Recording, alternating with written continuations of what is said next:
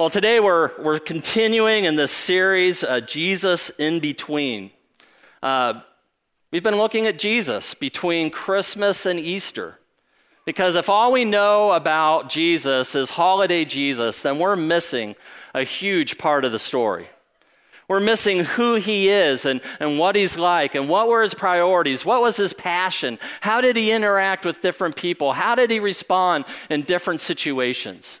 And as I think about this, I was thinking about what if the only thing we knew about Abraham Lincoln was his birth and his death.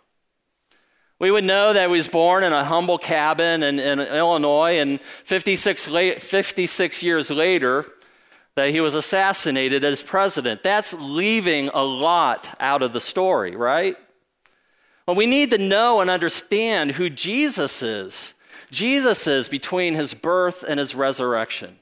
So we've been looking at the stories from the Gospels, Matthew, Mark, Luke, John. This morning we're going to spend the bulk of our time in Mark chapter 10. So far we've learned that Jesus is fully man and fully God. He empathizes with us. He has authority over all things. He has the authority and the ability to meet my most pressing needs. He shows compassion to the sinner. He deserves our worship. Well, this week we want to talk about what Jesus talks to us about greatness. Have you ever been surrounded by greatness? I was thinking about this, and when my brother and I, many years ago, we were down at the mall in North Canton during Hall of Fame football week. And we didn't know this, but on that particular night, both football teams that were going to be playing in the Football Hall of Fame were at the mall. The shoe stores were filled. And so you would pass a shoe store and it's like, man, these guys are huge. These guys are big. I mean, it's one thing watching them on TV. It's another to stand next to an NFL professional football player. But we felt so small, so insignificant. We felt like we were in the middle of greatness. And that may be one kind of greatness, but the definition of greatness can be a little wiggly. In our world today, greatness is measured in so many different ways. It's pretty subjective. I mean, I remember the first time I heard someone called the GOAT. And I thought, man, that's rough. That's not very nice, calling him the GOAT. I mean, I don't want to be called the GOAT.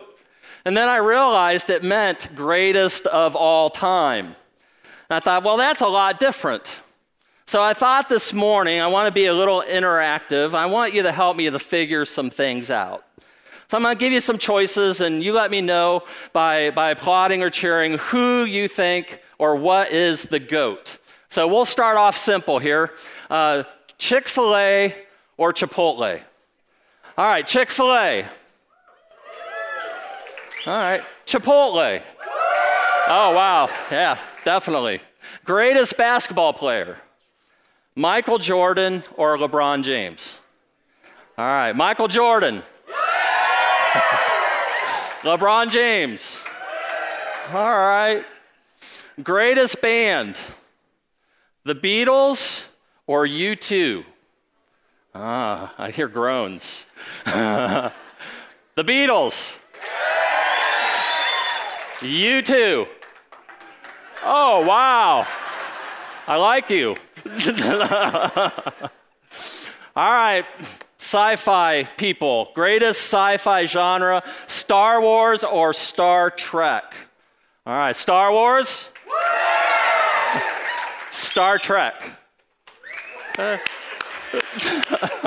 Wow. All right, last one. Greatest looking pastor. Pastor Bob or Pastor Bob? And so we could... Yeah, there's no one to compare him to, right? Well, as you can see, there's a lot of different opinions on what is the GOAT. Even with all the stats and accumulated championships and box office and sales figures, the greatest of all time is almost always a debatable question. Everyone has their own opinion. Who's the greatest? What's the greatest? How do we measure greatness? Do we measure it by stats? Do we measure it by championships? No one agrees on the GOAT. Greatness is sometimes hard to measure. Jesus, however, gives a pretty clear definition and description of what it means to be great. So to get a little context around the passage we're looking at today, the event that we're looking at in Mark chapter 10 also is recorded for us in Matthew chapter 20. And it occurs at the end of Jesus' ministry. In fact, it takes place about a week before the cross as Jesus and his disciples are walking toward Jerusalem.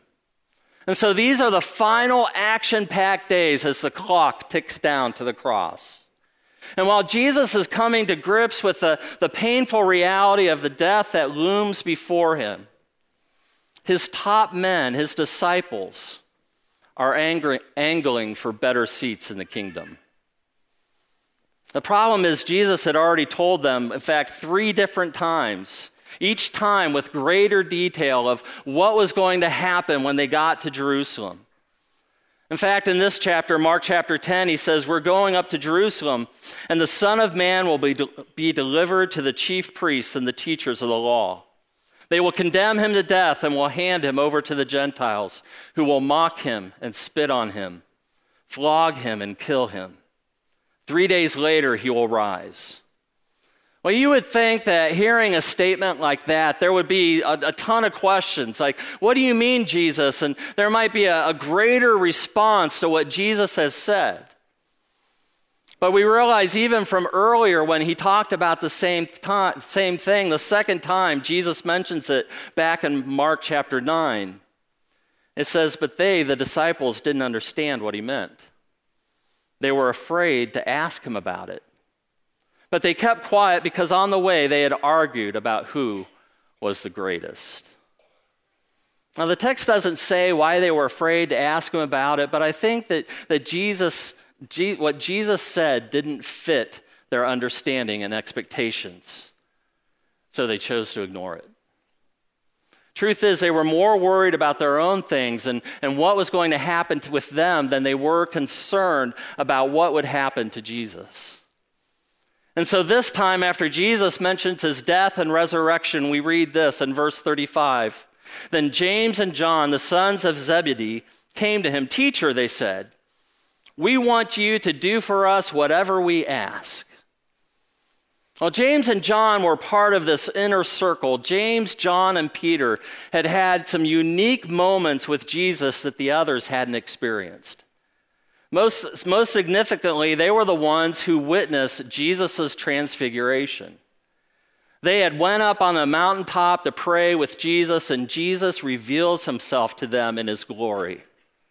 You see, the inner circle of disciples had only known him in his human body, but now they had a greater realization that Jesus was God in the flesh.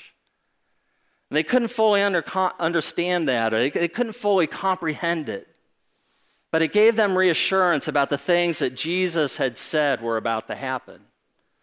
And so now they come to Jesus with this interesting question. They approach Jesus to ask him to do whatever they ask him to do. Well, it's interesting because Matthew tells it a little bit differently. Instead of James and John asking the question, Matthew writes, their mom approaches Jesus. Now, that's weird.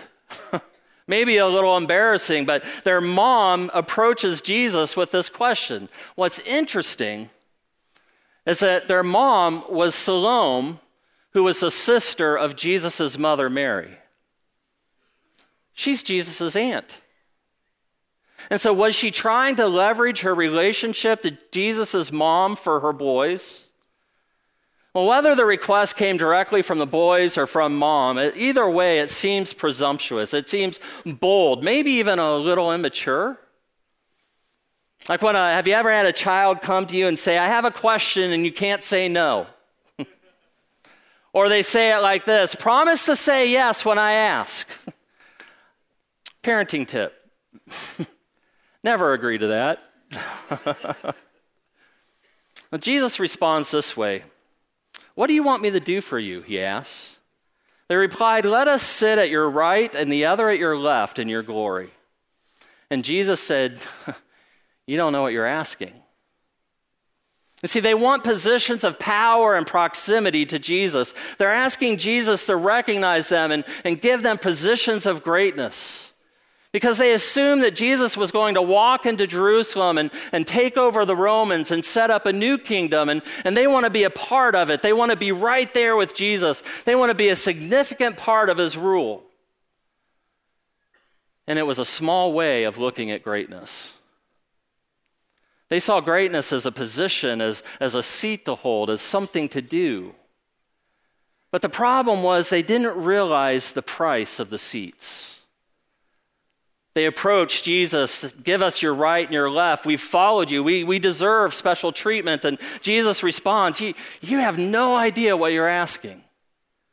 And he continues in verse 38, can you drink the cup I drink or be baptized with the baptism I am baptized with? In other words, do you know what these seats cost? Are you sure you can afford it? You see, the cup that Jesus was going to drink was filled with suffering and death. His baptism was going to be an immersion into great suffering. And so their response is a little surprising, I think, without thinking, or maybe pride. They respond, we can do it. And Jesus said to them, you will drink the cup I drink. You will be baptized with the baptism that I'm baptized with. But to sit at my right or my left is not for me to grant. These places belong to those for whom they've been prepared. And so Jesus says, basically, yep, you're right. You will suffer on behalf of me. And that's exactly what happened. James will be the first disciple martyred, stoned to death. John will be exiled on an island after tradition tells us they tried to boil him alive in oil and he didn't die. And so they do drink the cup at some level. Then Jesus informs them that he's not in charge of seating arrangements in the kingdom. He's the host, but the Father will handle the seating chart. And when the other disciples, the 10, heard about this, they became indignant. They were angry with James and John. They weren't upset that James and John had asked. They're upset that they hadn't asked before them. I think if any one of us were there, we had been upset too. Because they had ditched the rest of the disciples in order to get to the top. They weren't concerned for anyone but themselves. And in the process, it appears they also left Jesus behind. Jesus, in his most vulnerable state of describing the suffering and death that was to come, they totally ignore him in order to press their case for greatness. And I think about this, it's a little sobering to think that we can often do the same things. In our desire to provide for our family and maybe give them what we never had, we can completely neglect our time and relationship with them. In our desire to make an impact in our community, we can fail to develop friendships with our next door neighbors. In our desire to sweeten our resume a little bit, we disregard the influence we have on those around us right now. In our pursuit to be great in the moment, we destroy potential longevity of our relationships and influence. And so I love Jesus' response. He doesn't condemn them. He uses their arguing as a teachable moment. Because Jesus is about to teach his disciples something that would fly in the face of everything they understood about greatness. And so Jesus calls a huddle. Come on, guys, gather around. Gather around, huddle up. And it says that Jesus called them together and said, you know that those who are regarded as rulers of the Gentiles lord it over them, and their high officials exercise authority over them. And so the disciples were all too familiar with the Gentile model of authority. They used authority and power and domination to rule over others. They had a pecking order, and the Jewish people were at the bottom. Their history was filled with cruel kings and brutal leaders who'd showed little regard for the Jewish people. But Jesus, he says, you know the Gentiles and how they rule and they have authority over and they have this pecking order. Jesus flips the definition and says, not so with you. Not so with you. He's saying, you know how this world works. More power, more prestige, more ambition, more money will get you more things. Leadership is about control and influence through power, throwing your weight around. Not so with you. I feel like it's such a so much stronger statement than we give it attention. It's easy to read right through this that, oh, Jesus is giving an alternative or he's making a suggestion on how he would prefer us to live. But I think his statement is a lot deeper. It's a lot more cutting edge than that. Because this isn't just another alternative for us to consider. No, this is a radical changeover. And Jesus is saying, you want to be a part of Jesus' plan, of my plan? Serve. You want to be a significant player in my kingdom? Serve. You want to be a part of a movement? Serve. You want to make the most of life? Serve. You want to live to make Jesus make sense? Serve. You want to experience God's purpose and plan for your life to the full? Serve. You want to live for something greater than yourself? Jesus says, serve, be a servant. More than that, take the mindset and lifestyle of a slave. See, Jesus isn't telling them they need to just simply modify their behavior a little bit. He's asking them to rearrange their entire lives around him, to follow his example. Not so with you is referring to a fundamental change in the way we live, in the way we think, in the way we prioritize.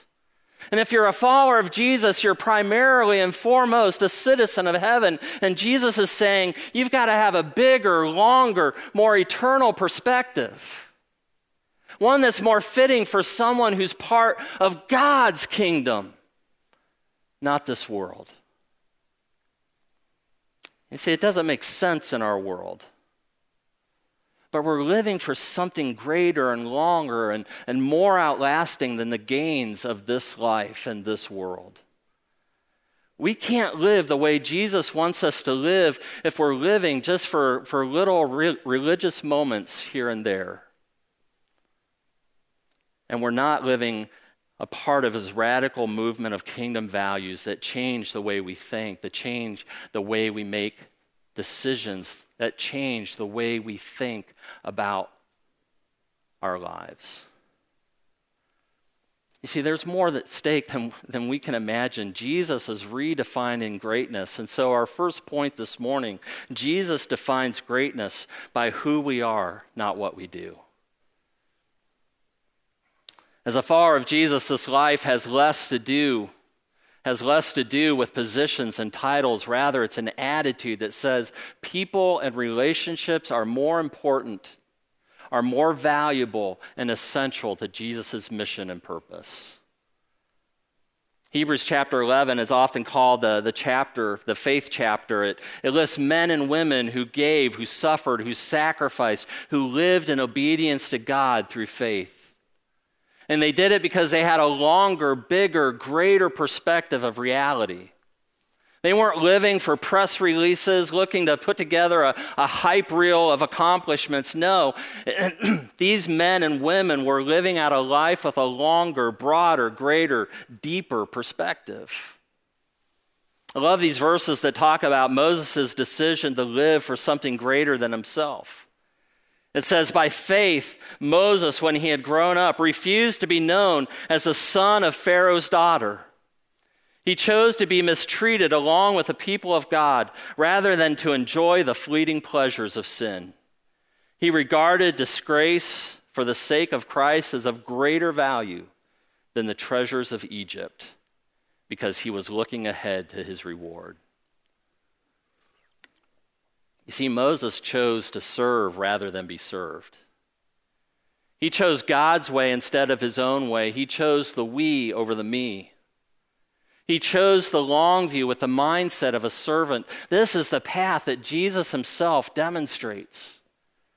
He had a long view, an eternal perspective that outweighed the suffering of the cross. He demonstrated it back in week 2 during the temptation. Satan approaches him and says, Jesus, you can take care of your hunger right now. Turn that stone into bread. Take care of yourself. Put yourself first. And then he says, you don't have to go to the cross. Look, you can have all these kingdoms. You can rule now. You can have all this power. But Jesus didn't fall for it. Hebrews tells us that because of the joy awaiting Jesus, because of the joy awaiting him, he endured the cross, disregarding its shame, and now is seated in the place of honor beside God's throne. You see, it's ingrained in us. It's ingrained in us. It's about me. It's all about what I want. It's what others will do for me. It's about my rights and my privileges. And Jesus says, no, not so with you. Instead, whoever wants to become great among you must be your servant, and whoever wants to be first must be slave of all. Do you want to be great? Jesus says, serve. Do you want to be first? Jesus says, be a slave to all. Because their greatness is determined by how well you love and serve and encourage and walk with others and put the interest of others above your own. To be a servant is the word diakonos, which refers to a table waiter. And he says, don't be a person that everybody serves. Be the person who serves everybody. That's a big difference. Be the server, be the served. Be the table waiter. That's what it is to be a servant, but it doesn't end there because Jesus takes it a step further in saying, be the slave of all. Now, slavery was different than we understand today, but the basics were the same. Slaves were inferior to the servants. Servants did a job. Slaves were owned and controlled by a master. So not only do we have an opportunity to serve, we have an obligation to serve. It's a mindset, a way of looking at life, a way that we live. Jesus lived his life this way. He had the mindset of a servant, and Jesus is saying greatness is driven by who you are.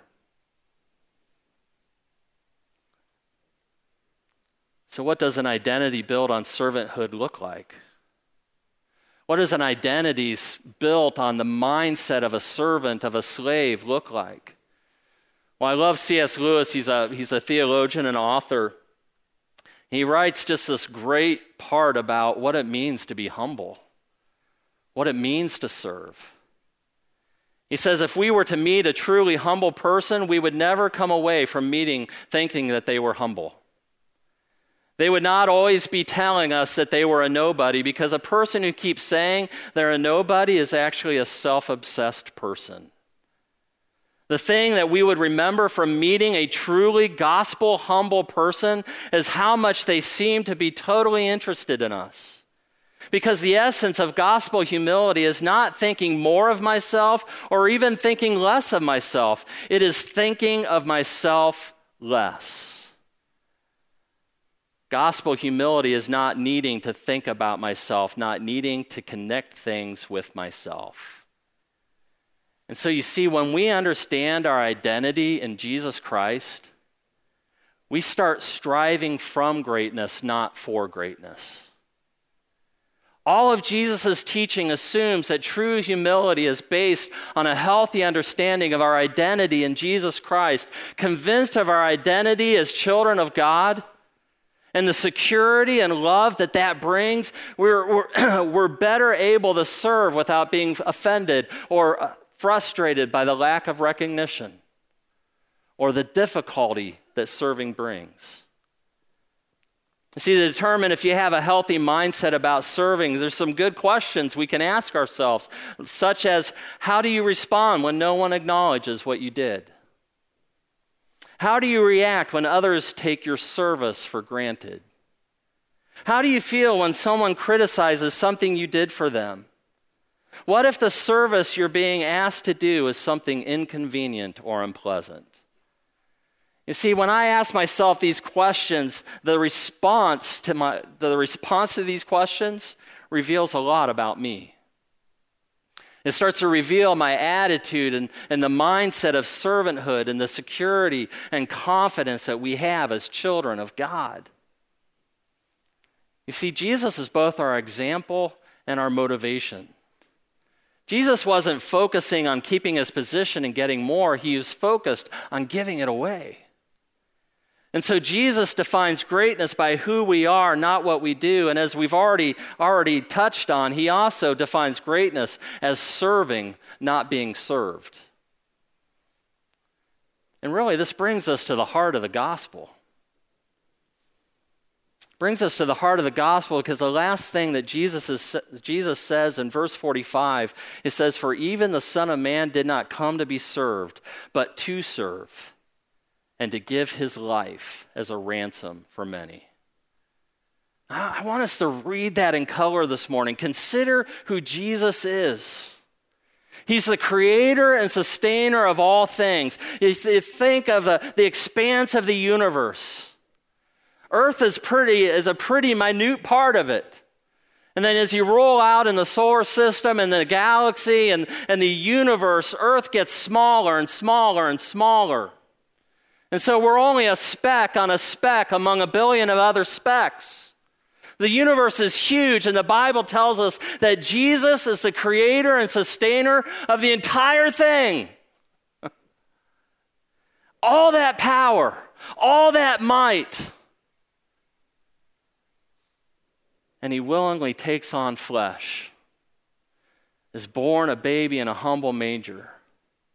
He lives among us and loving us and serving and giving his life for us. That's what Paul marvels over in Philippians chapter 2 as he encourages us to serve and to love like Jesus. He says, "Do nothing out of selfish ambition or vain conceit. Rather, in humility, value others above yourselves.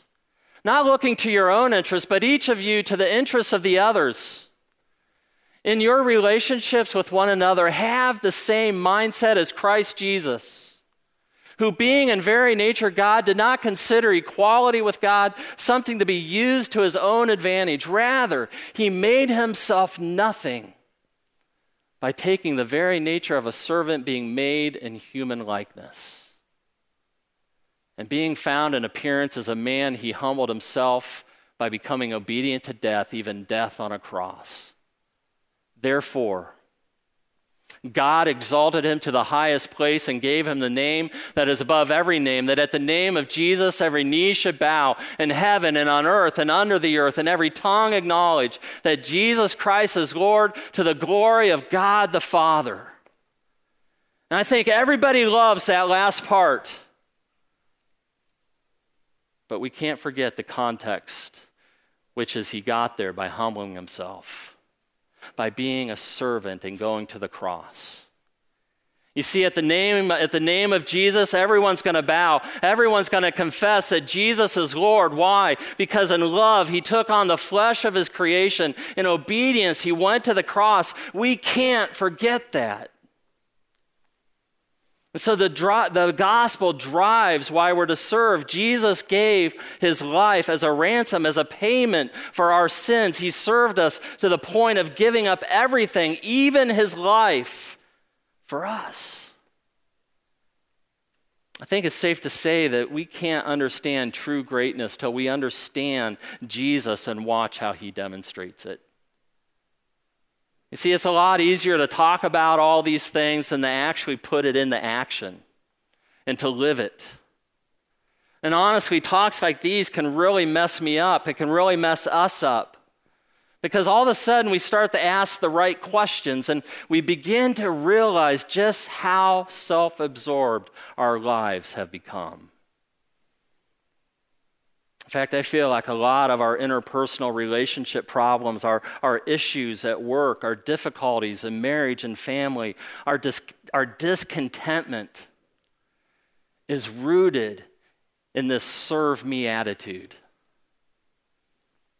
When life becomes all about me and my needs and my wants and my rights, the health of my quality of my life just shrinks away.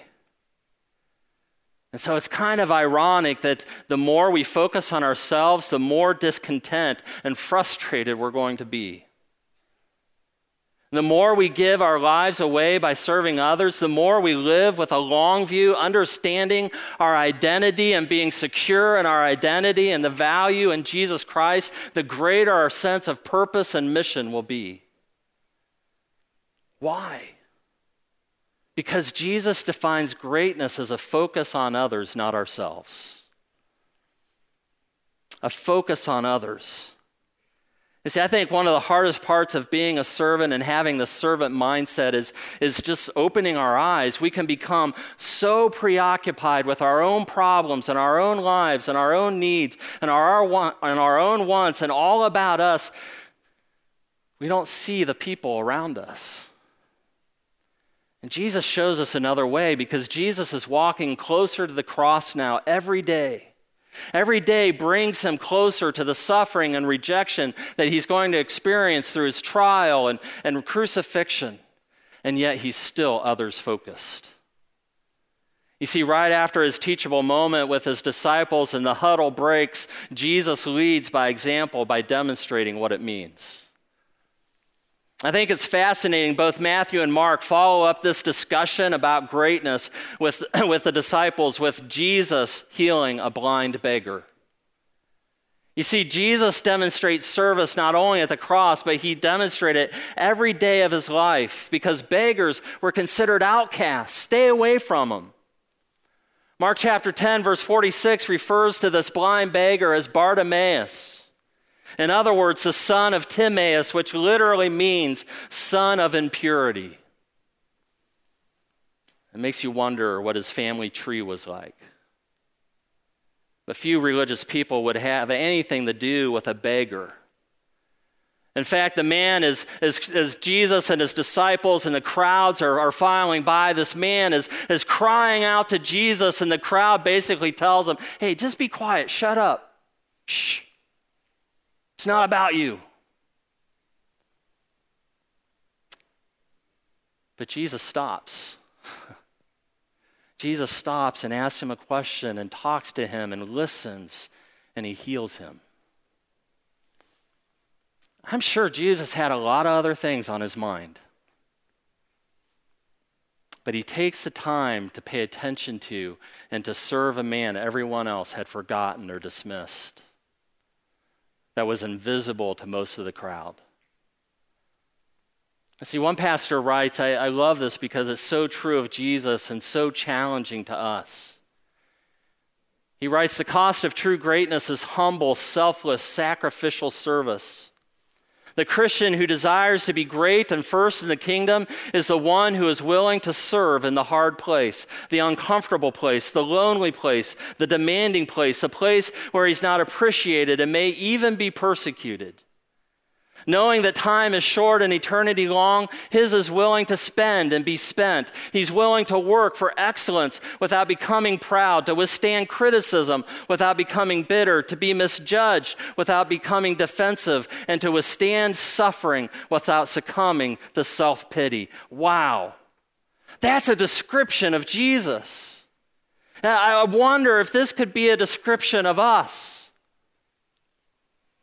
This past winter, I had to take a trip to California. I had some meetings out there, and it's just a real short trip and a short weekend, so I took the red eye on the way back home. In fact, by the time we got on the plane and actually left, it was like 1 a.m. I was thinking, man, this is going to be a long flight. I'm going to be tired. And so beforehand, it's one of those airlines where you pay for everything. Like there's no free peanuts, no free pretzels, there's no free cups of water or drinks or ginger ale and Coke and things like that. There's nothing free. And so I splurged a little and I thought, I want to be able to sleep the 5 hours on this flight. And so I splurged for the big seat.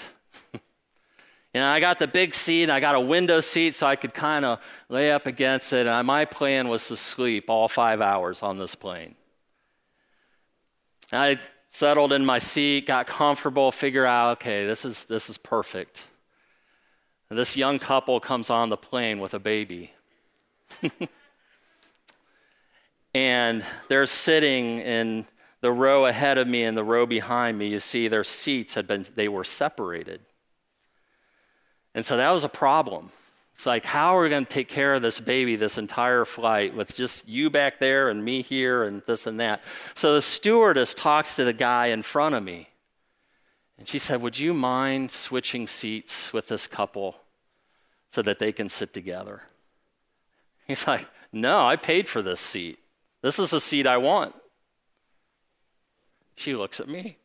Can I just be honest? I had purposely chosen my seat for maximum sleep potential. I had it all planned out. So I have this little debate going on in my mind. Do I give up my prime sleeping seat for a seat on the aisle and no place to put my head? And so I had this list of reasons in my mind why I should just stay right where I was. Well, didn't they pick their seats? And I paid for my seat and I chose mine way ahead of time. Why didn't they? And this and that. And I had this whole list. Can we be clear? There's always a list of reasons not to serve. Sometimes they may be legitimate. But I wasn't going to separate that family, so I moved. And the steward and the stewardess and the family were so appreciative. The result, they gave me a voucher for a free 500 miles. Nope. The stewardess approached me and said, hey, would you like a can of ginger ale for being so servant-like? Nope. And God gave me the best 5 hours of sleep that one could possibly get on a plane. Nope. What I received was a very restless, uncomfortable flight and a sermon illustration. And see, I don't always do the right thing. I don't always do the Jesus thing, the unselfish thing. But I knew I did the right thing this time. But you know what? It didn't work to my advantage. But I like what Mother Teresa once said. Said, a life not lived for others is not a life. And then she said this. People are unrealistic, illogical, and self-centered. Love them anyway. People are often unreasonable and self-seeking. Forgive them anyway. If you are kind, people may accuse you of ulterior motives. Be kind anyway. If you're honest, people may cheat you. Be honest anyway. If you find happiness, people may be jealous. Be happy anyway. The good you do today may be forgotten tomorrow. Do good anyway. Give the world the best you have, and it may never be enough. Give your best anyway. For you see, in the end, it's between you and God. It was never between you and them anyway. And that's what Jesus did for us. He loved us anyway, all the way to the cross. Yeah, there may be times when you have to say no. In fact, there's times when the wisest thing is to say no. However, if your no's to others are consistently greater than your yeses for yourself, maybe it's time to take a hard look at the kind of life that Jesus has called us to. Truth is, if you decide to live the great life, the life of a servant, you're going to find yourself inconvenienced at times. Walking further in the rain because you gave up the closest parking spot to someone else. You'll find yourself washing the dishes when you'd rather be watching the game. You'll find yourself playing catch or kicking a ball in the backyard with your son or daughter, even though you've had an exhausting day at work. Your peace and quiet may be disrupted to spend time listening to a neighbor who's lonely. Your day off may be used to cook a meal for a friend who's unable to cook for themselves. It won't be easy. It won't always be convenient, but it could be great. You see, the role of the servant starts at home. It starts in our marriages and our families. It rolls out from there. The role of servant requires us to continually ask ourselves questions. When faced with James and John's mixed up motives, Jesus asked them, well, what do you want me to do for you? You see, even in this, he put himself in a position to serve. And so what if throughout our day we were asked the same thing? How can I help? How can I help in this situation? What can I do to assist you? What needs done here? Are we looking for opportunities to serve and to love others? And maybe we need to ask more often, how can I help? And then sort through our motives. And we may need to ask ourselves, well, what is it I want? In other words, what is it I want from this? Why am I doing this? Why am I really serving? Is there someone I'm trying to impress? On whom am I shining the spotlight in my life? What's my motive? You see, we have the motivation and the power to serve because we've been perfectly loved and served, sacrificially served by our Savior, Jesus.